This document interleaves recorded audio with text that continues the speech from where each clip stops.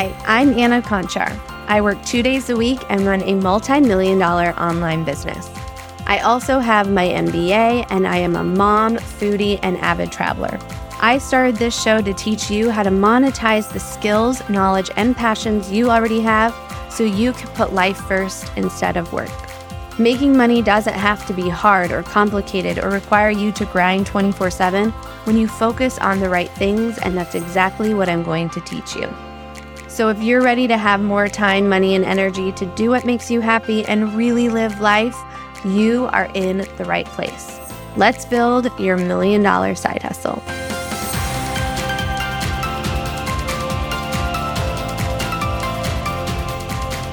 All right, friends, welcome back to the Your $1 Million Side Hustle podcast. I am so thrilled to chat about the topic of today, all the legal things that you need to know for your online business with the Autumn Boyd of the AWB law firm. Welcome, Autumn.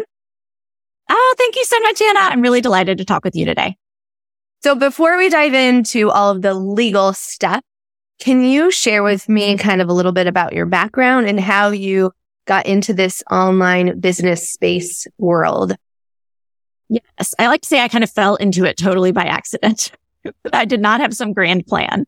I've been a lawyer now almost 20 years, and I had a very normal, boring career path. I went to law school. I worked for a judge. That's what brought me to Chattanooga. We were chatting earlier that you got to come through our beautiful city. So typically, right out of law school, if you want to be a litigator, you want to go to court and do all that stuff. Working for a judge is a great experience. So I did that. That's what I thought I wanted to do. And I came to Chattanooga just for 2 years. I am still here almost 20 years later. I had a job in Nashville. That was my grand plan, but I fell in love with the city. So I'm still here. So I worked for a small law firm. Like a regional law firm here, just doing general litigation. But what I really wanted to do was copyright law. I was a theater nerd growing up. I'm a singer. I just always thought that it was so interesting. It will not shock you to learn that there is not a lot of copyright in Chattanooga. We have a lot of industry. We have a lot of manufacturing. Now we have a lot of logistics, but not a lot of entertainment or content creation. But I got really lucky because a couple of years into my career, there was a law firm based in Colorado that wanted to bring a lawsuit in Chattanooga for one of their clients, and they needed what they call local counsel. So just like a local lawyer to help them, tell them what to do, where to go, and all of that. And the case was in front of the judge that I had worked for. So they did a little research and found out that I had worked for him, but I was outside of my time that I couldn't appear in front of him. So I was hired by them, and it was a copyright case for a local painter. So I got to know them. I got to work on that case. It was so much fun. And I got to know those lawyers, and they eventually asked me to come join their firm. So I got to stay in Chattanooga, and I was working remotely. This was in 2008. So just try and think back, we didn't have Zoom. We used Skype. We used AOL Instant Messenger because there was no Slack. None of these things existed. I love that. Yeah. Especially in legal. Legal is always 20 years behind everything. Yes. So that was a total dream job for me. I got to do exactly what I'd been hoping to do. It was very glamorous. I was going to New York a couple times a year for depositions, these big fancy offices, and you see Broadway shows in my downtime. It was really wonderful. And I learned a lot. It was a small firm, and we worked mostly with photographers and other kind of visual artists. So that was just really cool. It was very fun. But I now have 3 kids. At the time, I had 2 kids, twins, in 2011. So that kind of turned my world upside down a little bit, although they were very much wanted. It just was kind of bananas. So I kept working at that firm for several years, and actually it was fine until they started getting older. It was almost easier when they were babies because they didn't notice if I was gone or that I was working basically around the clock. I was regularly working 60 hours a week, sometimes closer to 80, just depended. So my husband is wonderful. He is also an entrepreneur.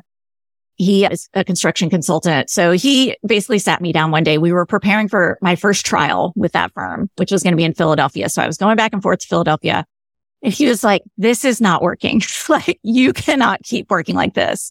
I was yelling at everybody. I would try and get the kids to bed as soon as I could because I needed to go back to work after they went to sleep.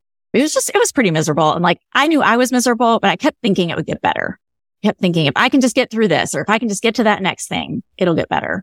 But he really encouraged me and wanted to finish that trial because it was a great experience and I really liked the client and I didn't want to let her down. But after that trial, I took some hard thinking time and literally like we went to the beach for a week for my birthday and I just sat outside and I journaled. It was like very woo. Do I even want to be a lawyer anymore? Right. I applied for a bunch of jobs that I didn't get that I really didn't want.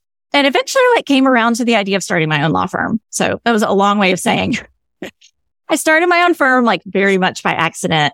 And I would have told you, Anna, that I do not have an entrepreneurial bone in my body. Like it's not something I ever imagined, but I felt like I looked around and there was really nothing else I wanted to do. I knew I didn't want to go back to a big law firm. Mm-hmm. I had gotten very spoiled working remotely and that was not really a thing during this time. This was 2015. And so then I didn't know anything about like the business side of running a business. Mm-hmm. I knew everything about how to be a lawyer. I was pretty good at that. But so I was listening. I mean, I've always been a big podcast listener. But so I was listening to like Amy Porterfield's podcast and Pat Flynn and all of these like online business educators. And most of them had Facebook groups. So I would like go in the Facebook groups and this was for my own education. Like I did not have some genius marketing. Like this is how I'm going to build my firm. But I would just ask questions. And then I noticed that people were asking legal questions. And like, I'm not kidding when I say there were no other lawyers in these groups. Like I was the only one. So, I did what now I tell lots of people to do, which is I just showed up and I was helpful and people started asking me to help them on projects and, brick by brick. I made, people were happy. And so then they would refer their friends and it just grew from there. Amazing. That's phenomenal. So I did not tell you this before we started chatting for the podcast, but my husband is actually an attorney. Oh, God bless. So I am like, he left his job a little over a year ago because we were totally dealing with what you were talking about, which it's like, the literally working nonstop, the getting pings. They had Slack now. So it's like around the clock. He literally one night just put one of our girls to bed. And in the like 20 minutes of reading her a book and putting her down, he came back to like 60 Slack messages and was like, I can't do this anymore. Yeah. So totally understand that. Yes. Amazing. Right now we call him he's like, chief dad officer / I love it. Personal chef because he loves cooking, but I don't think he'll end up going back into law at all because it is a tough job. So congratulations. Thanks. Yeah. It's been a lot happier around here since that has all happened. So amazing. Okay. Well, going back to your business, because that's what we're really here to talk about today. So tell me, like, you started this in 2015, right? You started seeing these questions. What are the biggest questions or the most frequent questions that you get from online entrepreneurs, like course creators and coaches, when it comes to legal? And specifically, like, what do we need to know about when we're first getting started? Because I think when we're first starting our businesses, we're super overwhelmed. I was lucky enough that I had my husband who's not an online business, attorney, but he was a corporate attorney. So at least like he had understood some of the business stuff. Yeah. But let's dive into that because I know that there are so many questions. So what are the top questions that you get and kind of what are the main things that we need to know when we're first starting it? Yeah. So it's funny. The answers to those are different. So I would say the most questions that I get, and I was just at a conference last week, I probably got 75 questions about trademarks, which is fun. And I can talk about that all day. But if you are just starting, or even really if you're in your first couple of years and you're less than 6 figures income, I would say like, put that out of your brain.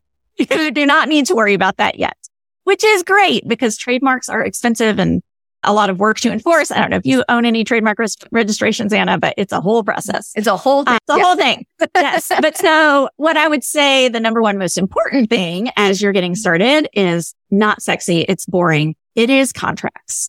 But that is absolutely like the most basic, most important, foundational. If you do nothing else, if you take nothing else from our conversation today, it is however you're making money. And that can look different for all of your different listeners, making sure that you have a contract with your customer or your client or your purchaser. I would say unless you have a physical product and then it's a little different, but most of your listeners, I think are in kind of the information education space. Yeah. So we say, protect your moneymaker. Putting a really clear contract so that you know what you're supposed to do. The buyer knows what they're getting, clear payment terms, clear expectations is really the goal with a contract. So I have always used contracts when I've done like one-on-one services, right? Like I sign them, they sign them. It's like an actual contract. But when you're selling courses and memberships where you're not necessarily like sending over a DocuSign to have them, actually manually put in their signature, what can you use instead as a way to protect yourself when you are selling those types of digital products? Yeah. So it is still a contract. We just call it something different. Okay. So you've probably seen terms of use, which is what we call it at my firm, or terms and conditions, which usually you see them at checkout. Like you get to the payment screen and maybe it has like a little link and like a checkbox, like please click here to accept these terms. That is, if you click on that, that is going to be, our template is quite long and very thorough. It's going to have all of the same things that you'd have in a one-on-one client contract, but it also has lots of others because there's just more complexity when you've got an online course. You've got your intellectual property you want to protect. Maybe you've got a group element. You want to kind of keep people in line, make sure that they're behaving nicely the way you want them to. Yeah, there's just more parts and pieces when you look at an online course or an information product. Do you think that there's like a specific cutoff as far as an investment when you should be sending a contract over versus using a terms and condition? Because I've also seen with like higher ticket coaching programs that not only do you, check that mark at checkout, but then afterwards they will actually send over a contract for you to sign. Do you have some guidance on like when you should be doing that as well? Yeah. So the first thing I'll say is that the checkbox with the terms and conditions is as enforceable as a regular contract that you think about where you like sign your name at the bottom, a DocuSign or a paper. There's the federal laws so as long as you do two things, you have to give people the chance to read it before they agree. So that's why they're usually linked, or you might see a scroll box, and they have to take some sort of affirmative actions. They have to check the box, or they have to enter their initials or whatever you have them do. Click a button that says, I agree. So you can't have it pre-checked, and you can't just have them agree to something that they only get to see afterwards. Right. So as long as you do those two things, it's totally legally binding. I think why we see more like actual contracts being used in those higher dollar engagements is because it gets people to actually read them. And usually with those higher dollar engagements, there's just more at risk for both sides. So the customer's paying more money. You are probably providing a higher level of service, or maybe even like an in-person element or some other things, it's higher touch. So I think that's the reason, is trying to get people to actually read the contract. Yes. And there's other ways you can do that. I talk a lot with my clients about like adding steps to their sales process to kind of start like telling people what they're agreeing to, even in, the webinar or the sales emails, all kinds of things, especially the really key important things like a refund policy. But if you're not doing that, making them sign a contract is a great way to do that. And that's also why you'll see like the initial boxes, like those are not required. Really, the only reason is to make people really read that. It's like, if you skip the other pages, really look at this, please. Yes. Okay. That's really good to know. So when we're first starting, the main thing, we need a contract, whether that's like an actual contract people are signing or a terms and conditions. So after that, kind of what are the next things that we need to think about as online business owners from a legal perspective? Yeah. So my philosophy, and I forgot to give my disclaimer, I am a lawyer. None of this is legal advice. I said it. You know how many times I say that on my own coaching calls? Right. Like, ask for legal advice, and they'll ask for like tax or accounting questions. And I always have to say, I'm not an attorney. I cannot give you legal advice. I am not an accountant. I cannot give you tax advice. We have to put that disclaimer so that you don't come back at me and be like, but Anna told me this. I know. P.S. I'm knocking on some wood, but I have never seen like a life coach get sued for, allegedly giving bad legal advice, but you never know. So I would say my general philosophy as a lawyer is that I think you should be putting legal protections in place that are proportional or, equivalent to the amount of risk that you have in your business. All we do all day long as lawyers is evaluate risks and help you, minimize the risk. We can't avoid them altogether. We're trying to reduce them. So the great news is when you are first starting a business, your risk is really low, especially in online business. Now, if you tell me you're starting, here in Chattanooga where I live, we have skydiving off the side of a mountain. So if you tell me, or I guess it's hang gliding. If you tell me you're starting like a business like that where you could physically kill someone, then you need more protections. But for an online business, your risks are very low. Like if something goes wrong, it's maybe somebody doesn't like your advice or they don't like the web copy you wrote or your graphic design, pretty low stakes. So the outcome of that means that we don't have to worry about a lot of these, that's why I say don't worry about trademarks. Like your brand is just not that important in the beginning. What you need to be doing is getting customers and like getting practice and getting known. So a lot of what I talk about in the beginning stages is really just kind of trying to avoid some things that can become expensive later. So one of the big things I encourage everyone to do is don't worry about registering your trademark. But if you are creating like a catchy brand or some sort of name for your program or your product, is run your own trademark search to make sure no one else is already using it. Because what you don't want is you create it and then you are selling it for 3 or 4 years and now it's huge and now you do have your $1 million side hustle and someone comes out of the woodwork and is like, oh, I've actually been using that for 5 years and I predate you and now, I'm going to sue you for trademark infringement. Yeah. So things like that where you can just kind of avoid expensive problems are that's a big one. I see the same thing about avoiding infringing someone's copyright. So don't grab that photo from like Unsplash or the free stock photo sites because there is stuff there that is not actually free. So just making sure you kind of get into good habits about using intellectual property the right way. And now there's so many, back when I represented stock photographers, it was really hard to get good photography. And so they were paid a lot. And now, it's everywhere. You can get great photos for so little money. It's very easy. So it's very easy and inexpensive to do things the right way. Yeah. Those are 2 big ones in the beginning.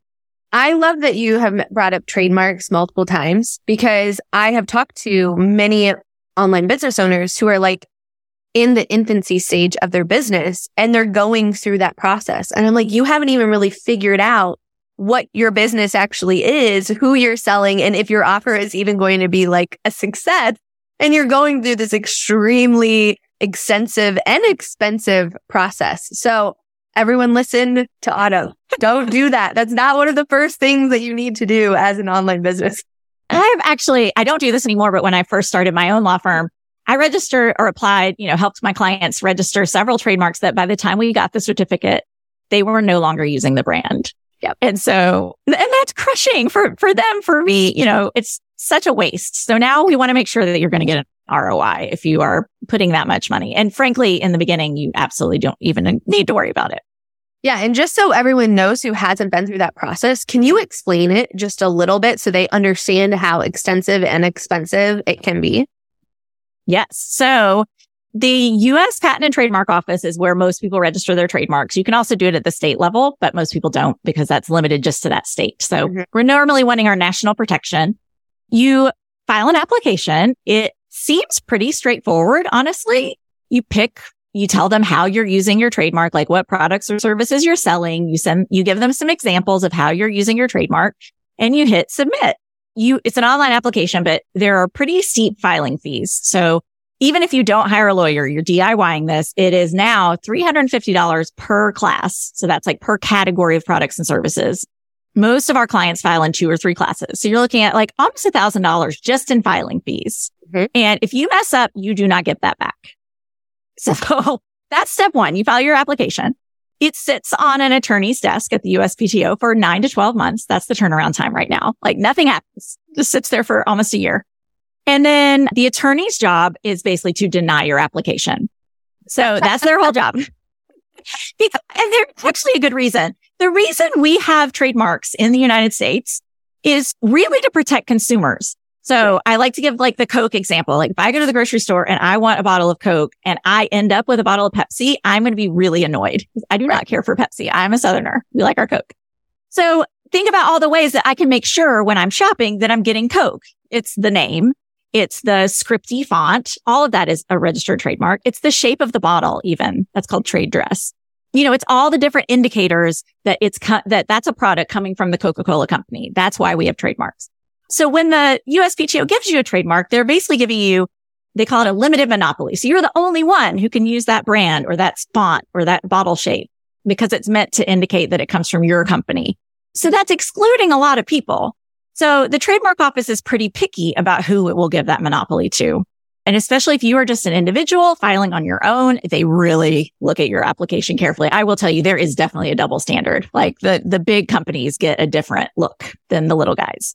So it's very hard to get your trademark approved. And lots of trademarks are not even protectable. I'm not going to go down that road. But if you have like generic or descriptive words in your trademark, like how to grow better irises. Like you probably aren't going to be able to register that trademark. Right. So there's a lot of mistakes that you can make without knowing better.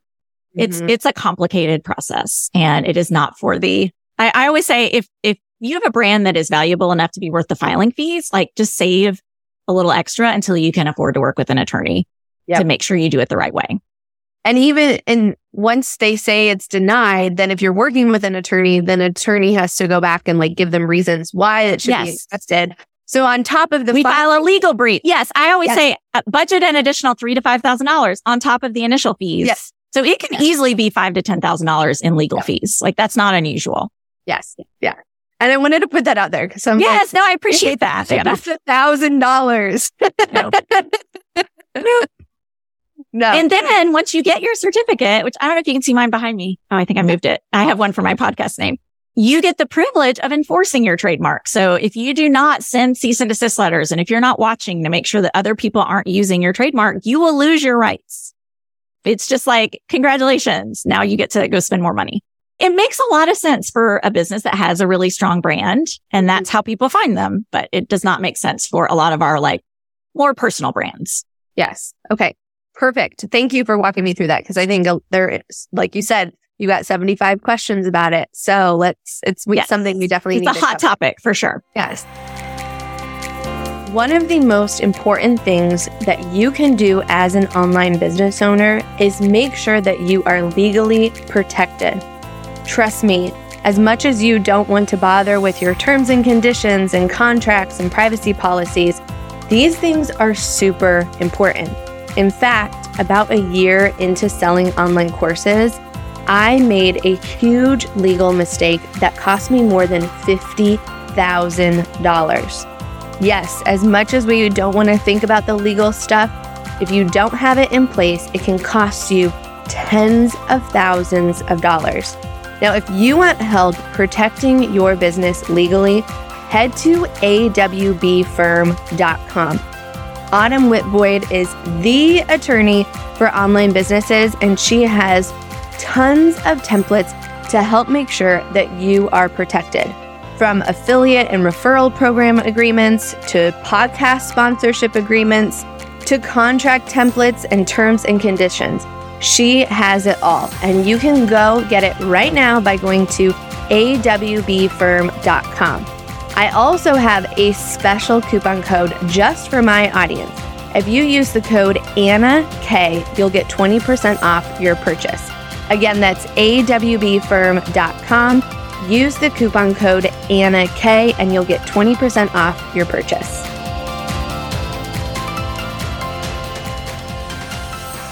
So other, let's say, not quite as expensive fees, but something that can be extremely costly for online businesses are guarantees and refunds. My own experience have dealt with this.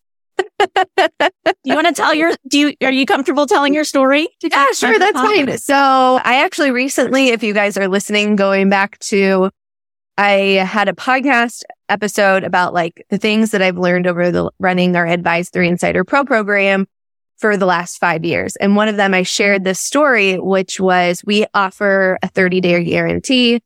And it does involve like you have to actually do some work. You have to submit things to prove that you have actually tried the program before getting your refund. And we definitely do talk about this. You know, we say that very specifically in our webinars and on our sales pages, because even though we had those things in place, we did at one point have a student this was years ago, like, you know, probably 2019, a student who was not super happy. They basically wrote us an email, like a pretty threatening email, you know, of like, I'm going to go to your attorney general, blah, blah, blah, all those things. Mm-hmm. And at the time, I was just kind of like, you know, it's one person, like, it's fine. Let's just refund our money and we'll move on. Well, then what happened was then the student shared. Oh, no. I was about to say it spreads like wildfire. Right? Like what? We literally ended up giving like $50,000 in refunds. And because we were like, well, we can't give it to one person. Right. And literally these other students were basically like copying and pasting like verbatim of what she said. I'm so sorry, Anna. Yes. You know what? It was a learning lesson. We learned it. Yeah. And I will tell you, you are not alone. Yeah, we have a client that we've been working on a very similar issue for over a year. And we're just finally wrapping up the last week. It's really painful. And now I'm to the point where I'm like, that's fine. You threaten me. You can put stuff into the attorney general. I have a legal team now. I'm ready for it. You don't scare me anymore. We also do not like make any, like we are stick to our guns. Like basically no matter what, you have to submit this information because we're not going to go through that again. So that is why having, and not just having a refund policy, but actually sticking to it. Yeah. Extremely important. So for those who offer like refunds and guarantees, what are the big things that we need to know so that my audience doesn't have to, hand out $50,000 in refunds? Okay. Yes. Okay. So a couple of things. Number one, no one is talking about this. There are actually federal regulations around some of the wording that's really common around guarantees. So if you use like money back guarantee, some of those kinds of words, there are specific requirements about what you have to disclose basically on the front end, what you have to tell people. Like if you have one like yours, which is very common, like a show your work. Yep. You have to basically lay all that out at the beginning. You can't just say money back guarantee and then like, it's money back, but only if you do these 19 steps, which is again, very common. So I just caution people to check that out. There's really helpful. The Federal Trade Commission has really helpful like business guides that are in plain English. They're very easy to read that will help you figure out how to comply with that. But I will say if that's a big part of your business and you're at the level where you could be potentially faced with a lot of refunds, like this is not beginner stuff. This is like get a legal team to make sure you're in compliance because what you don't want is somebody threatens to go to the attorney general and you're like, oh shoot, I'm actually like really out of compliance with a lot of these things. Yeah. Because I didn't know any better. So you want to like have all your stuff in order so that you can kind of stick to your guns. Yeah. So that's one thing. Make sure that your marketing is compliant. And then the other thing is exactly what you said. Like this client that we worked with and I'm just talking very generally, I'm not sharing attorney-client privilege, and she is not alone. So this is kind of almost like a composite. But they said to us like, well, we need to tighten up our contract or we need to, get more legally solid. But just like you said, their contract didn't require them to give refunds. They decided to be nicer than their contract required. And since they didn't hold that boundary, then other people started taking advantage of it. So it is the hard answer to say you have to say no because people are going to be mean. They're going to lose their minds. There will be a lot of drama. Yes. So just kind of prepare for it. Yes. But you're opening the door to a lot more drama if you don't hold that boundary. So that is the hardest part. It is really not legal. That's just like, you've got to kind of pull on your big business panties and do the hard thing. Yeah. And I will say, adding on to that, like we definitely there's a line in the sand and we do not cross it for basically any reason. We've not crossed it since that incident because I was like, we're not dealing with that again. Yeah. But we've definitely had like some crazy, emails. We have, had people send things to the Better Business Bureau because they don't get their refund. We've had bad reviews. And I'm like, I have come to the conclusion. I'm like, that is just part of doing business. Yeah. Right. Like, I'm like, I can't make everyone happy and also run a successful business. Right. Right. And the larger you get, even if your disappointment rate is like 0.01%, like that's still not zero. You're never going to get it to zero. No. You cannot please everyone. Refund requests for our guarantee, it's super low, like 3%, 2%, but it's always the loudest people in the room, who you lose sleep over it. Yes. It's awful. Yes. And the other option is, a guarantee is really a marketing tool to give people confidence before they buy that they can try it out. And if it doesn't work out, it takes a lot of the risk off of them. Talked about risk, takes the risk off of them and puts it onto you, the business owner, to really knock their socks off and do a great job. But you don't have to offer a guarantee. Like lots of people don't. And we've also dealt with a lot of refund requests where like there was no guarantee and the contract said no refunds. People are like, well, you didn't do what I expected. And it's like, that's buyer's remorse. Like I can't help you there. I know. As long as I delivered what I promised and I haven't breached the contract, like you don't get to get a refund just because you didn't like it. Right. I always give the example of like, if someone buys a gym membership and then they don't use the gym. Like, do you think you don't get a refund? Do you think people are walking in being like, I need a refund because I didn't use your gym? It's like, no. First of all, if anyone walked into a gym and said that, the people were going to think that they were nuts. Laugh at them. Right? Yes. And second, it's like, there's no way in hell a gym would ever refund a customer their money because they didn't use the facilities. Yeah. So, I mean, you've got to figure out, I talk a lot with my clients and we are very values driven here at my firm. You've got to decide what your values are, like what's important to you as a business, what your culture is. And so people handle these refund situations differently. But I will say the longer people are in business, typically the tougher they get because they see some of these negative outcomes. Well, and it's because it's unfortunate, but it's like once you deal with one kind of bad egg, then as much as it's not like I want to be a mean person or anything, but it's also like I need to be a fair person. Yeah. And I can't give one person, treat them differently than the next person. So, Right. Yeah.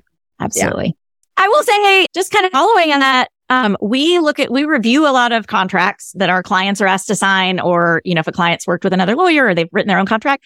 And I would say at least half, if not more, just don't address refunds at all.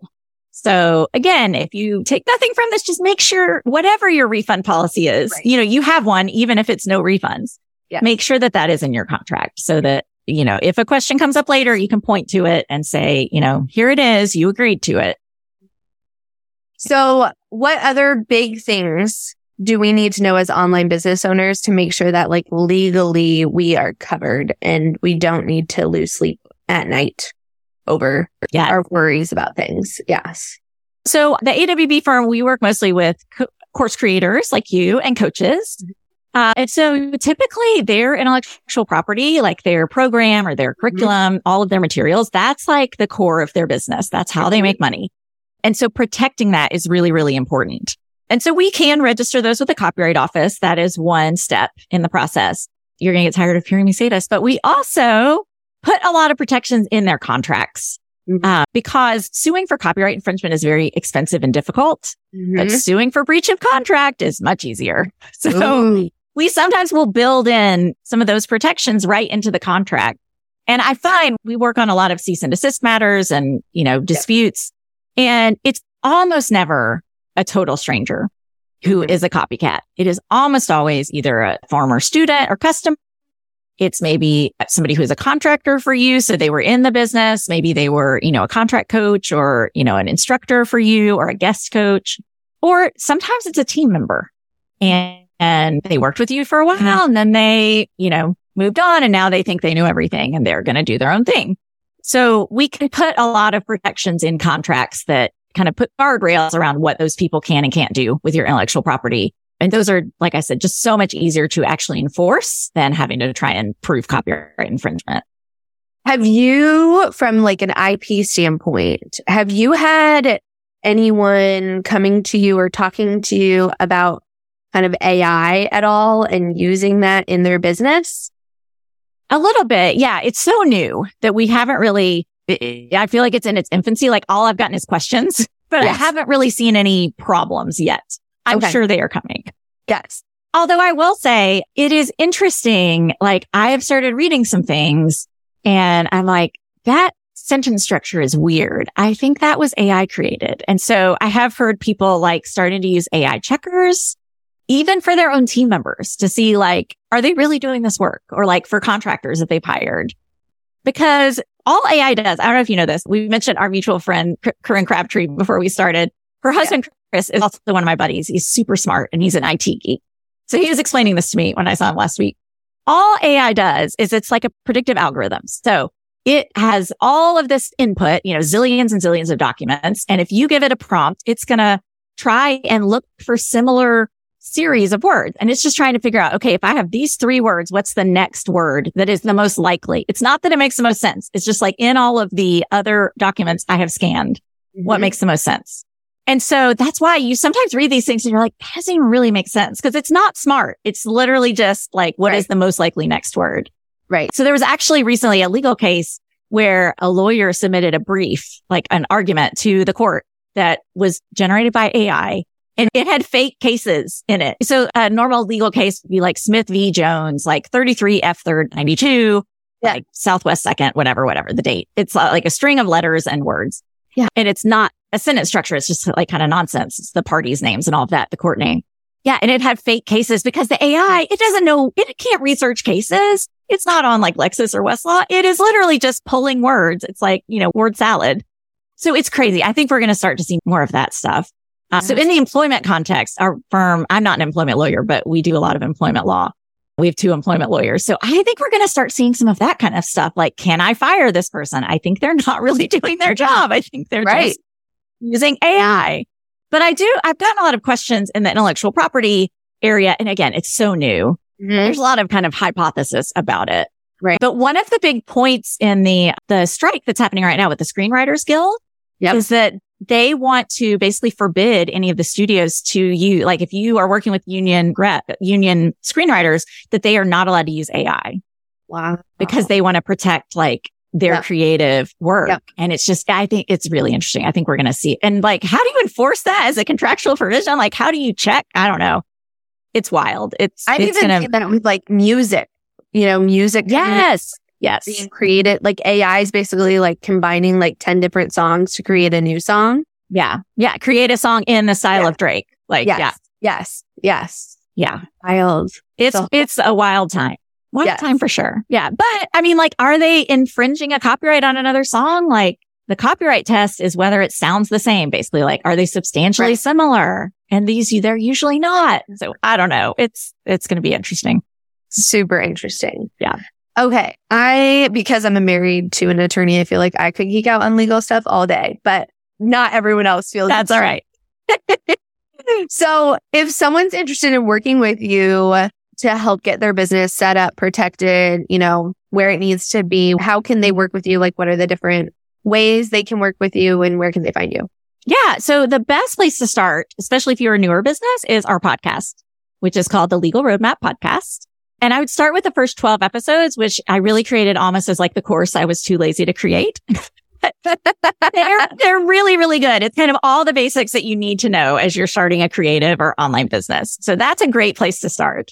The next step would be if you don't have contracts for your business, we sell affordable, customizable contract templates on our website. And that's just my initials, AWB, and then the word firm, awbfirm.com. So you can shop. We have pretty much we use our own templates. So anything we do something a couple times, we're like, oh, we need to make a template for that. So pretty much any contract that you could need for an online business, we have in our shop. And then the next step is, I would say, if you're starting to get successful, you've been in business a couple of years, you're, maybe 250 to 500,000 annual revenue and you're growing, you're excited, you want to keep growing. That is kind of our sweet spot for working one-on-one with clients. So we start by doing a legal audit of their whole business, not like a tax audit, but we look at their whole business and we kind of poke holes in it and see what's going great. We love to give gold stars. And then, what are maybe some areas that need a little more protection. And then we work with them on a project to get to know them. So that is our beginning of how we love to work with clients and get to know them a little bit before we just dive in to the legal projects. Awesome. Well, this was so informative. Thank you, Autumn. I think it'll clear up a lot of questions that our audience has for their online business. So guys, go find Autumn, go listen to her podcast. And then if you still have questions, definitely make sure to reach out with her on her. Yeah, I'm on Instagram, Facebook, AWB Firm, pretty much everywhere. I love to chat in DMs. So feel free to reach out. Yeah, perfect. And when you get a chance, go to Chattanooga. Yes, beautiful. Super cool. Yes. All right. Thank you guys. Thanks, Anna. Hey there, friend. If you enjoyed today's episode, then you definitely need to check out the Powered by Passive Academy. It is my program that teaches you how to make passive income with your own online course, membership, or coaching program. You can learn more about it at poweredbypassiveacademy.com/learn more. Or if you're ready to enroll today, you can go to poweredbypassiveacademy.com and I'll see you inside the program.